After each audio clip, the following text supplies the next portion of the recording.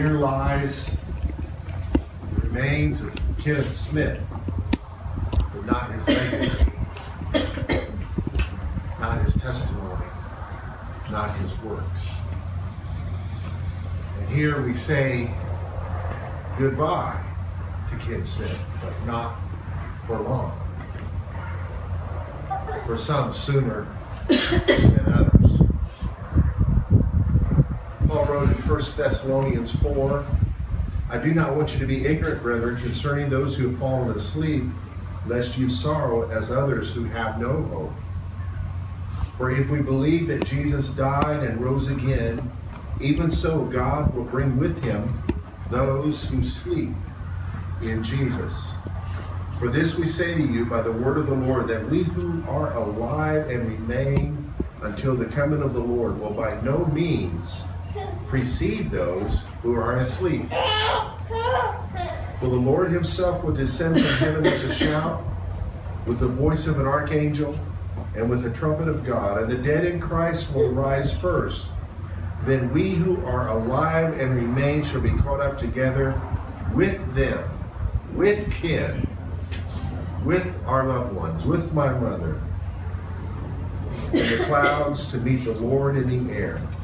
And thus we shall always be with the Lord. Therefore comfort one another with these words. There's an old hymn we used to sing in Pentecost churches. We sang it kind of fast. We'll be caught up to meet him in the air. We'll be caught up. His blessings now to share. Very soon he will come to take us to his home. We'll be caught up to meet him in the air.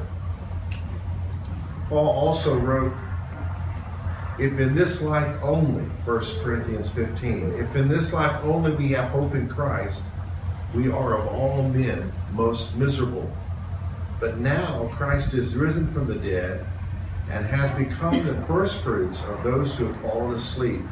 For as in Adam all die, the first sinner, we all die, even so in Christ shall all be made alive, but each one in his own order. Christ the firstfruits, afterward those who are Christ in his coming. We have hope in our resurrection because of his resurrection. He is the firstfruits, just as a farmer has his seed to sow, and then from that seed comes a harvest, and from that harvest comes more seeds. Christ was the first seed of the resurrection, and he is risen from the dead. The tomb is empty. History was permanently marked. After 3 centuries of fighting the resurrection story, the Roman Empire embraced it. His followers were willing to die and be tortured, and not one recanted the resurrection story. The empty tomb was there, and the church is still here today as a result around the world. We have hope in our resurrection and Ken's resurrection through Christ's resurrection. The Old Testament prophecy says, O death, where is your sting? O Hades, or O grave, where is your victory? For in Christ we have assurance of our eternal life. He goes on in verse 57, thanks be to God who gives us a victory through our Lord Jesus Christ. Therefore, my beloved brethren, be steadfast, immovable, always abounding in the work of the Lord, knowing that your labor is not in vain in the Lord. So, where do we go from here? What do we do now? We're the ones that are alive and remain. Well, we live in light of Ken's faith and his testimony and his example. We learn lessons that he had to teach us from him. There's 3 things I get here from verse 58. Be steadfast and immovable. What do we do now? We be firm. We stand firm. We do not back off of our trust in God. Ken was a man that trusted God. He, in spite of pain, in spite of hardship, in spite of great trials, he never stopped praying and trusting God. So we remain firm in our trust of God.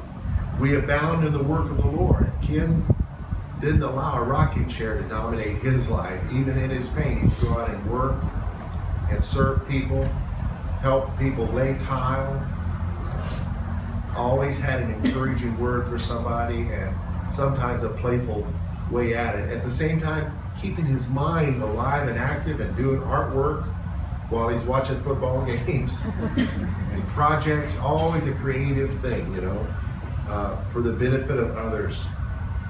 So we want to stay strong, we want to stay busy, and we want to stay encouraged, knowing that our labor is not in vain in the Lord. I will always be grateful to Ken Smith. I used to tease him and say, man, if it wasn't for you, I would still be parking cars for a living. After helping this little church get going in Granbury, we felt the Lord let us know that we were called to come and serve the city of Granbury as pastor of what was then known as Shady Grove Church of Granbury. And we shared it with the people and virtually became pastor not by votes but by Christmas cards, basically. It's another part of the story. The week following that, my wife and I were looking at a piece of art we had in our bedroom for years. Somebody had given it to me after I got out of Bible school. It's called The Trail. And it's this stone archway, this kind of rock, looking out at a winding trail that goes to a flat top mountain with a dip in the middle. And Yvette and I looked at it and thought, you know, that looks like Comanche Peak. That's 377. We've been driving through that cut in the rock for months now. So we shared it with the church, and Ken said, yep, I've painted Comanche Peak more than once. That is Comanche Peak. So he was a confirming voice to God's calling on our life. And I know if we had time today, we don't have but a small window here. We can be here all day sharing Ken's stories. And I want us to share them when we see each other. Talk about Ken and the lessons we learned from him. Let's pray. Father, I thank you for this opportunity to remind ourselves of the resurrection, of the hope of seeing Ken again. I pray, Lord, that you would comfort Barbara and her precious family, and that, Lord, you would use those of us here who are not blood family, but, Lord, you would use us as a spiritual family to be a strength to this precious family. In Jesus' name, amen. I sing this song to honor Ken and the family, to bring all glory to God.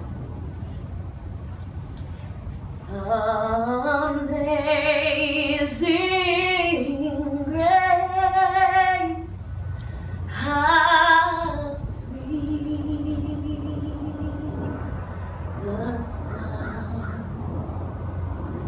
that saved a wretch like me.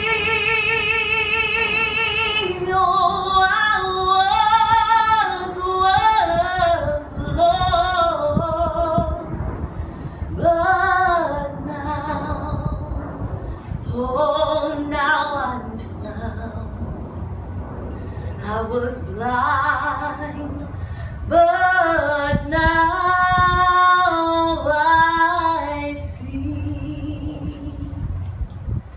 'Twas grace that taught my heart to fear, and grace my